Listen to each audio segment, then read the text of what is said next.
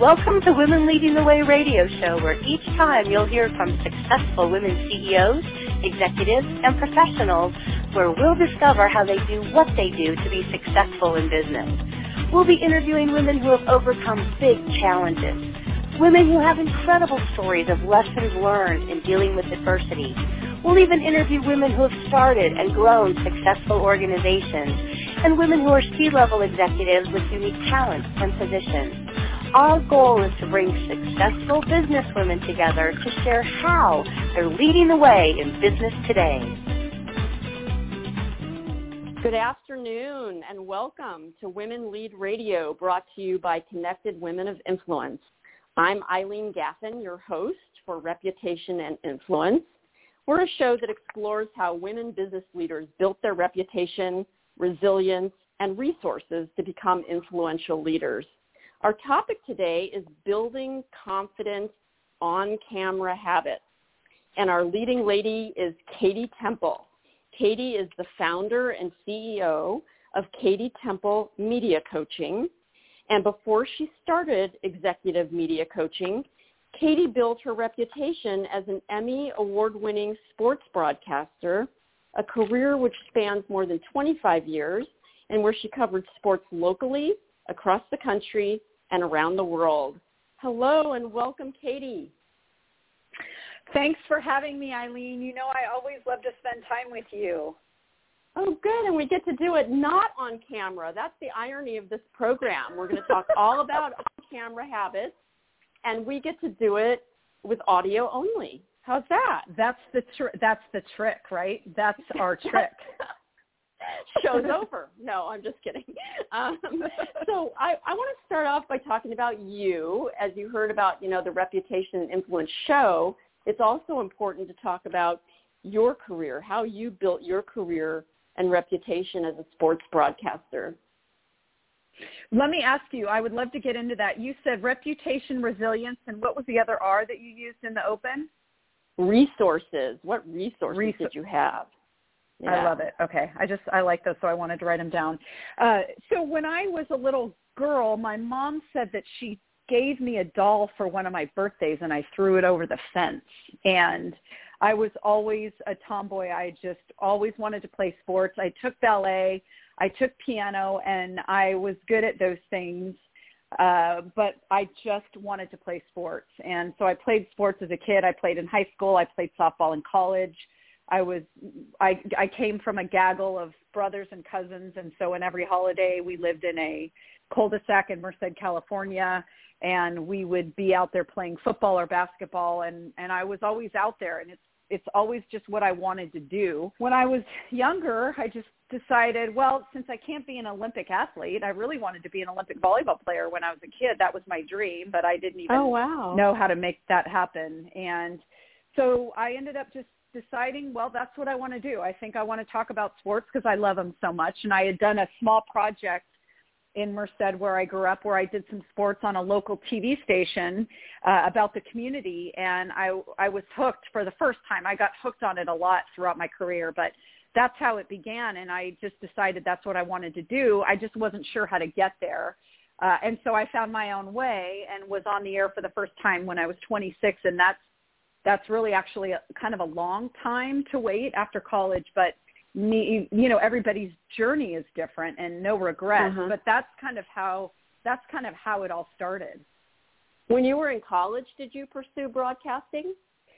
I did. I went to St. Mary's College of California, and at the time they didn't have a broadcasting department, but they had a journalism department, and that was great in that I wasn't that organized in high school. In other words, it wasn't like I looked at all these schools and Syracuse wanted me and the University of Missouri wanted me and Arizona, all these schools with these reputable broadcast departments, because I just wasn't sure what I was doing. I went to St. Mary's and I minored in Spanish and I majored in communications. And again, it wasn't TV, it was more journalism. And that was good at the time because there's a really big difference, and there was especially at that time, but there's a really big difference between journalism for print and journalism for broadcast. And so I learned a lot about journalism during college, long format writing and ethics and integrity and and that format. And the other part is that I had a college professor who said, of all your communication skills, listening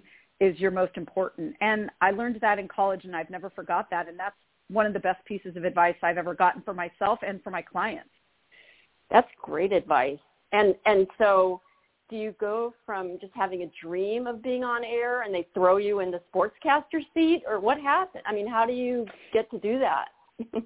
Yeah, I just kind of, I was very focused. And for any of your listeners that really love something or focused, there's this thing where nothing stands in the way and you get all these doors slammed in your face, but you just kind of keep going. And that's what happened. And so I had moved to Spain. I was studying Spanish in college and moved to Spain and switched out being an RA for a trip to Spain with my parents and fell in love with the country.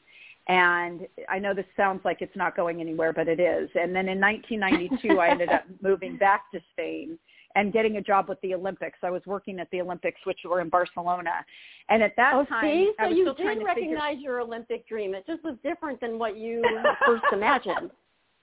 Exactly. I was working 18 hours a day trying to gather all this film for Sports Illustrated, and I still have Polaroids of the dream team of Michael Jordan and Charles Barkley, which is funny. But yes, I did get there and fell in love with that experience. Yes. And so I didn't know what to do. I didn't think I could follow the dream in Spain. So I came home, and for me, the logical thing was to go to Atlanta because 96 was the next Olympics. So I ended up moving to Atlanta on my own. A friend of mine's sister helped me get an internship for free at CNN Sports. And I was staying on her couch for 2 weeks. I didn't even know her till I moved there. I stayed on her couch for 2 weeks.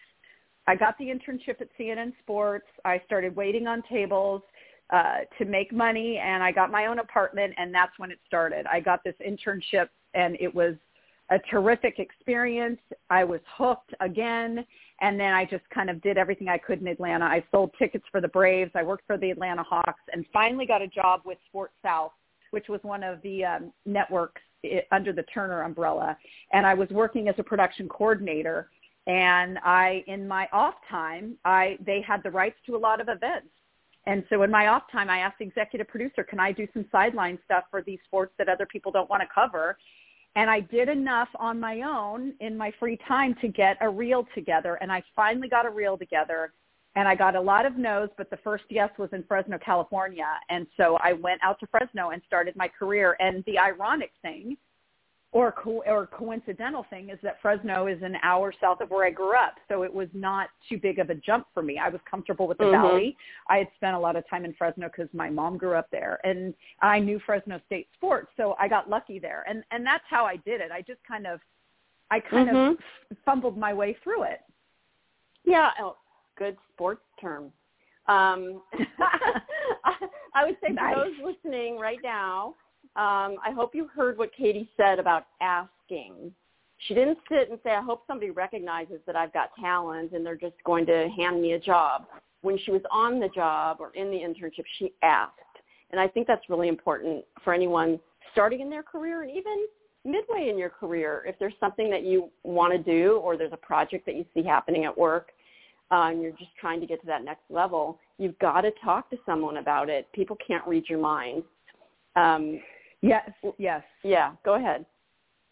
Well, I was going to say that's more important, I think, now than ever, because depending on which generation, I think people really, I work with these younger generation, and they're not, they need to be told, you got to go after it. You have to go after it. You have to get out of your comfort zone and ask for help and ask people for their advice and ask people for their feedback and how can I get better? And keep those relationships going and reach out to people even though it's uncomfortable, because people do want to help. They do want to help. They're just busy. And to your point, they can't read your mind. But I think that got me a long way, because it wasn't going to come to me, Eileen. It was not just going to come to me. Yeah.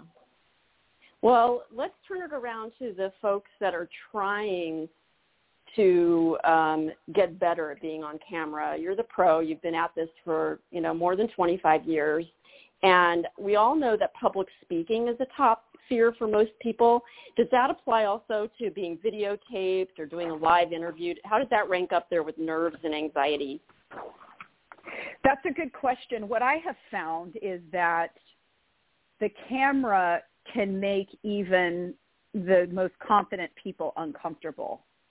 And that's what I've found out, especially since COVID hit, because there are a lot of people that were engaging and confident and extroverts in person and very effective. And now they're not, because the camera either changes their emotions, and by that I mean nerves and fear, and then the tactical part, and by that I mean you may be confident, but you just don't like the way you look on camera, or it's not picking up your best aspects like you thought it would or how you were in person. And both of those are legitimate. Does that make sense? That makes total sense. Yeah. And so what are some of the ways to handle those nerves, or, you know, looking at yourself too long and seeing something you're not happy with?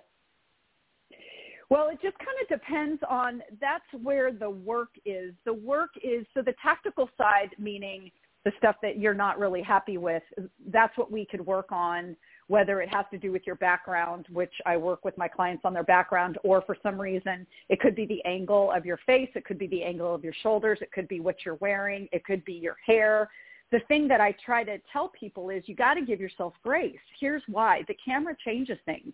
Regardless of, there's no rhyme or reason. And I know people have heard for years and years and years, the camera adds 10 pounds.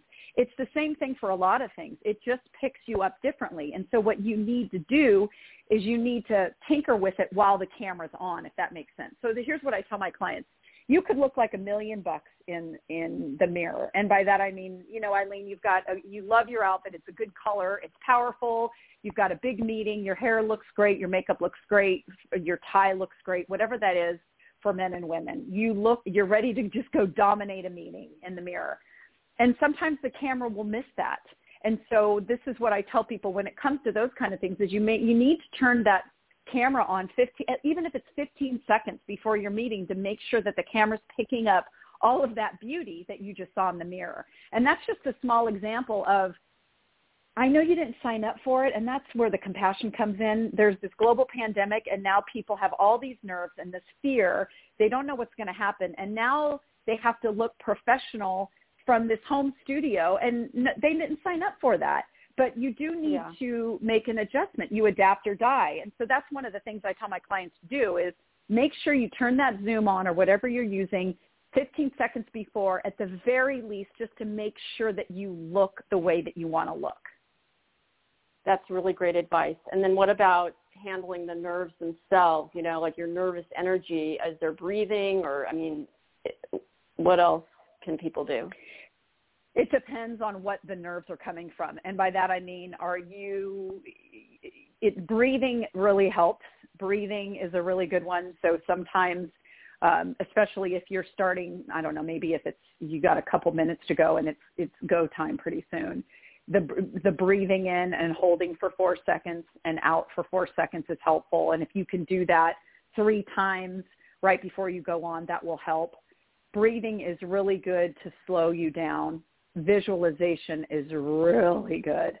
And if you've got something that you're getting ready for that's big, I mean, once you even know that it's on your calendar, I would recommend start visualizing how you want to come across and what you want the people in the audience to feel and to take away from that. Visualization's a good one, and just kind of live with that every day, especially if it's a big moment. And then the other thing about sorry? Go ahead. No, go ahead. Well, and the other thing about nerves is that you really just want to remember that the camera is your friend. And by that I mean, pretend that you're talking to somebody that loves you and wants to see you succeed. And this is one of the things I talk about all the time, because that whole camera thing just really messes with people's minds, and I get that. And so when I was starting off, and I think I put a video out on this recently, but I'll repeat it just because I think it's valuable. When I was starting off in TV in San Diego, I came here in 1999 and worked at Channel 6 through 2005, and I was very, very green. I mean, the people I was working with probably I was terrible, but I like to think of it as just very green and had a lot to learn. But regardless, my nights were pretty rough. And by that, I mean, when I started anchoring sports, I hadn't anchored before, and it was rough. And I knew it on the inside, and I knew it when I watched it. And someone gave me some advice to think about the camera as your friend. And so what I started doing was thinking that every night I got out there and I was looking at the camera doing sports, I was talking to my two brothers, Josh and Mitch, who are sports fans, and they're my buddies, and they love me, and they want to see me succeed. So now all of a sudden I shifted my mindset to, I'm just going to talk about sports of the day, San Diego National Sports of the Day, and I'm going to look at that camera like I'm talking and having a conversation with Josh and Mitch. And that's been really helpful for me. That changed my direction, and that also helped my clients. So for any of you, if your audience right now, think about when you're looking into the camera and you freeze, see if you can change your mindset that it's actually a safe space. And whether it's your dog or your partner or your cousins or your kids or your best friend who wants to see you succeed, pretend that you're having a conversation about what you're talking about with that person and see if that helps you kind of start chipping away at the nerves. But remember, it's going to take a little bit, but see if that helps with the mindset. Well, we're going to get some more great advice and tips from Katie in just a minute. We're going to take a quick commercial break to recognize our sponsors. Good afternoon. Women Lead Radio is brought to you today by Connected Women of Influence, our partner and sponsor, Microsoft. And at Microsoft, their mission is to empower every person and organization on the planet to achieve more. Microsoft believes technology is a powerful force for good, and they're working to foster a sustainable future where everyone has access to the benefits and the opportunities created by technology. Microsoft believes technology can and should be a force for good, and that meaningful innovation can and will contribute to a brighter world in both big and small ways. So thank you for your support, Microsoft, and to all of our sponsors and partners. And Eileen, back to you and your show.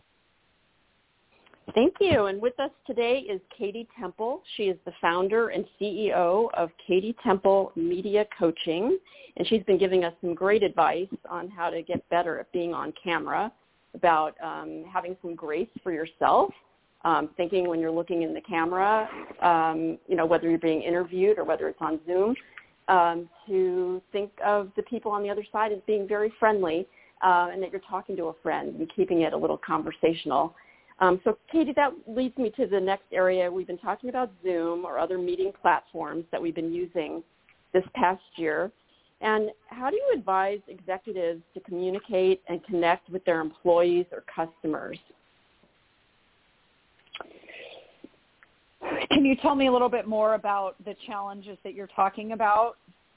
The challenges, it goes a little bit to that empathy and connection, like how to be more connected to people when you're so far away. You're not able to just stop in their office or have in-person meetings, but you still want to stay connected and keep it personal. And maybe that's hard to do when it's, through the camera. It is. And, you made a great point about those conversations, because one of the biggest things that people are missing at offices is the water cooler talk. That's a big one. And they're missing.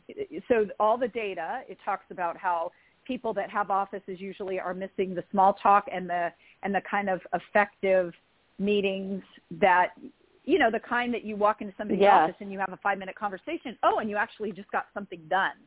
And they're missing that, and then they're missing kind of the mentorships around the office too. Those were the other things that started hitting people early. And part of that is how you want to do it. I mean, there's various things that people can do, and I know people are kind of burnt out with the playful stuff, but the playfulness is helpful. I had one client that sent all of his employees a recipe, a cool recipe, and all the ingredients, which I thought was terrific. So the recipe and the ingredients, and then they did it together on Zoom, which I thought was great. And what that does is shows, number one, that you're more important than the business. We care about this. This has nothing to do with our business. This has to do with you. And I'm also going to support you financially to create this project. And we're all doing this kind of fun, silly thing on Zoom, and we're bonding that way. And I think the other thing is I have them also pay attention. So here's one of the challenges that everybody's having is that everybody is stressed and less focused because it's Zoom. And when you're in person, you have the time, you're getting in the car, you're maybe driving to another meeting, and you have time to think about things or be invigorated by new stimulus. And it's not like that on Zoom. So everybody's kind of walking around to a certain extent like a zombie. And it's really important that people are listening and focusing. And so leaders need to just be extra careful with that, pay attention, ask questions, and make things more brief and impactful because people are checking out and they're stressed and they don't have the attention span that they do in person. And I so like that, checking to keep it more brief and impactful. Mm-hmm. Mm-hmm. Where in and out. Where do you think there's room for the most improvement? Is there something that we all do on camera that we should just stop doing right now? Well, I could ask you the same thing because of your PR background. I mean, I would say that filler words is a big one. Filler words. Tell us what that is. Like, so, I mean, I do them too. Like, so, right? You know, mm-hmm. That kind of thing. Those filler words are really common. How do you get rid of that from your speech? You need to stop. You need to realize that you're doing it, number one, as you know, realize the problem, first of all. Figure out what that word is. Figure out why you're doing it. Why are you doing it? Are you not prepared? Do you not care? Are you just nervous? Do you need to just go back and prepare what you're talking about so that you don't use filler words? Or are you just nervous? Or you don't like pausing? That's the other thing, Eileen, and I'm sure you know this. We as humans are uncomfortable with silence in conversation. But I would argue to use the power of the pause in your favor. And so what I tell everybody, including myself, is if you feel a filler word coming on, pause, be really uncomfortable with that silence because it's really uncomfortable, and own it, fight through it, and then move on. And if you could do that a couple times a day just to start building that habit, it's going to be effective. But you're going to be you're just going to be a much more confident and effective communicator if you minimize those filler words. You know what you reminded me of when you talked about the power of the pause? I learned that in fundraising. And you're asking for, and you work with charities and nonprofits as well. And when you ask for money or you ask for that donation, if it's in a big room at an auction or anything like that, when you ask, it's so uncomfortable to pause, but you have to do it and leave that silence because those donors are going to fill that space. If you keep talking, you're not going to get people, coming forward. So the power of the pause, that's a great one.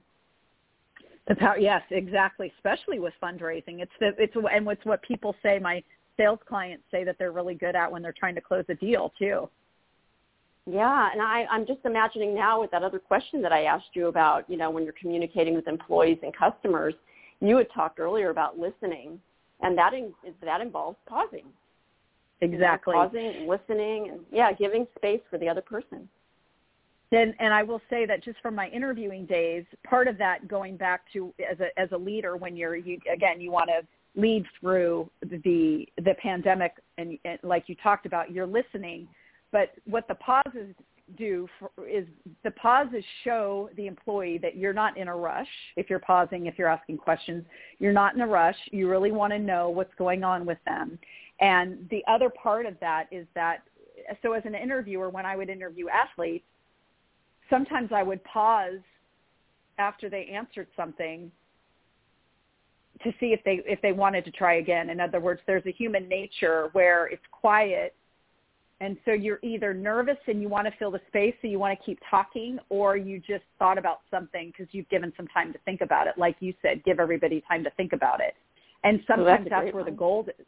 Yeah, that's where the gold is if you're just patient, then maybe that's where the employee actually tells the truth about what's going on in his or her head, or when somebody else thinks about something deeper that may be more effective. Excellent. A lot of us are pretty casual in what we wear these days, and especially, if we're working from home. Do you have any tips on what to wear on camera, whether you're being interviewed for the news or you're giving a speech or attending a meeting? Yes, just because we're communicating on Zoom doesn't mean we just get to throw in the towel. It drives me crazy. You still want to be a professional. This stuff still matters. I'm guessing. I know that the people that are in your audience are professional and they want to be great. So I understand that things are a little more casual, and I know that that's actually been a gift to some people. I think also it's subjective. But I think you want to be your best. If you're going to do an interview or talk to the media, you want to be dialed in. Look your best, feel your best, be prepared. You don't want to create any distractions. So don't have big earrings, don't have a shirt that's wrinkled, because what you want to do is you want to be clean and tight so that all they're doing is paying attention to your message. And if you're going to talk to the media, you want to make sure that I would use solid colors. I know a lot of people are using print these days, and that's fine. But just to keep it simple, I would say I would lean towards solid colors. Make sure it's always nice when things are a little more fit, because that wears better on camera. And I would, if you're going to interview for the media or go interview for a job and you're going to wear a suit in person, why wouldn't you wear a suit on camera? That's confusing to me for people. That's also my opinion, but I think professionalism still matters. That's excellent. We have to give up the sweatshirts, I think. I mean, maybe if you're not, unless you're working for Google or something, I think that there is that culture for sure. I used to work, Qualcomm was my customer, and I remember there was the guys that I used to work with who I loved were, they could wear T-shirts and flip-flops and stuff, and if that's the culture, that's the culture. But I think you want to dress according to what that position is.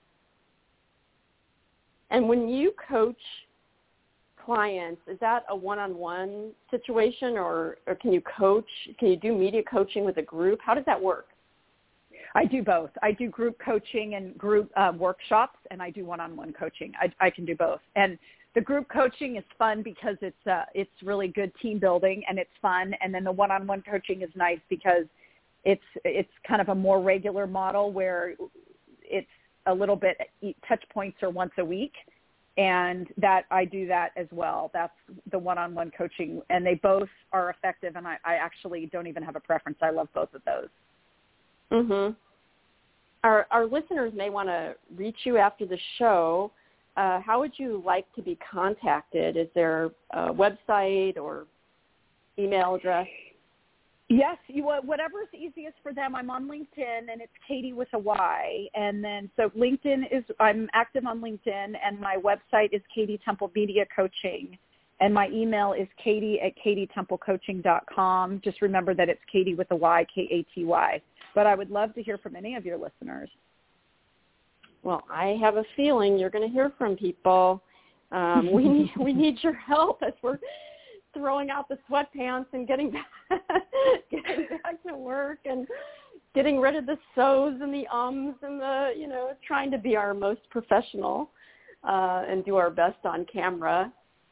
Is there one last tip you want to leave for people before we say goodbye? It's a skill set, and I think that people just think that they can automatically do this, and I know that there are talented people out there, but I would just tell your listeners, give yourself some grace. But if you want to be great on camera, you got to work at it, and that's what I would say. Give yourself some grace and work at it. Do the work and do the preparation. Thank you, Katie. And that is our show for today. I want to thank Katie Temple for being our leading lady today on reputation and influence. And a special thanks to all of our listeners, both here in the United States and around the world, as we are an international show. We'll be back again for another Women Lead Radio show, Mondays at 9 a.m. Pacific time and Fridays at 2 p.m. Pacific. It's been my sincere pleasure to be your host today. And remember, your reputation is our business.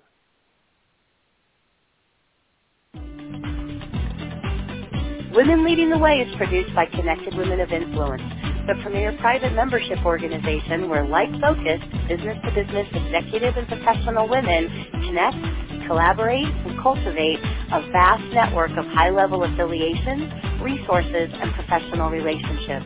For more information about Connected Women of Influence, please visit our website at connectedwomenofinfluence.com.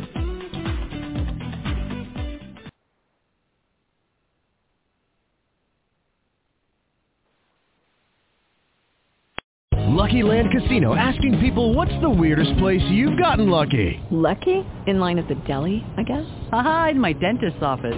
More than once, actually. Do I have to say? Yes, you do. In the car before my kids' PTA meeting. Really? Yes. Excuse me, what's the weirdest place you've gotten lucky? I never win and tell. Well, there you have it. You can get lucky anywhere, playing at LuckyLandSlots.com. Play for free right now. Are you feeling lucky? No purchase necessary. Void where prohibited by law. 18+. Terms and conditions apply. See website for details.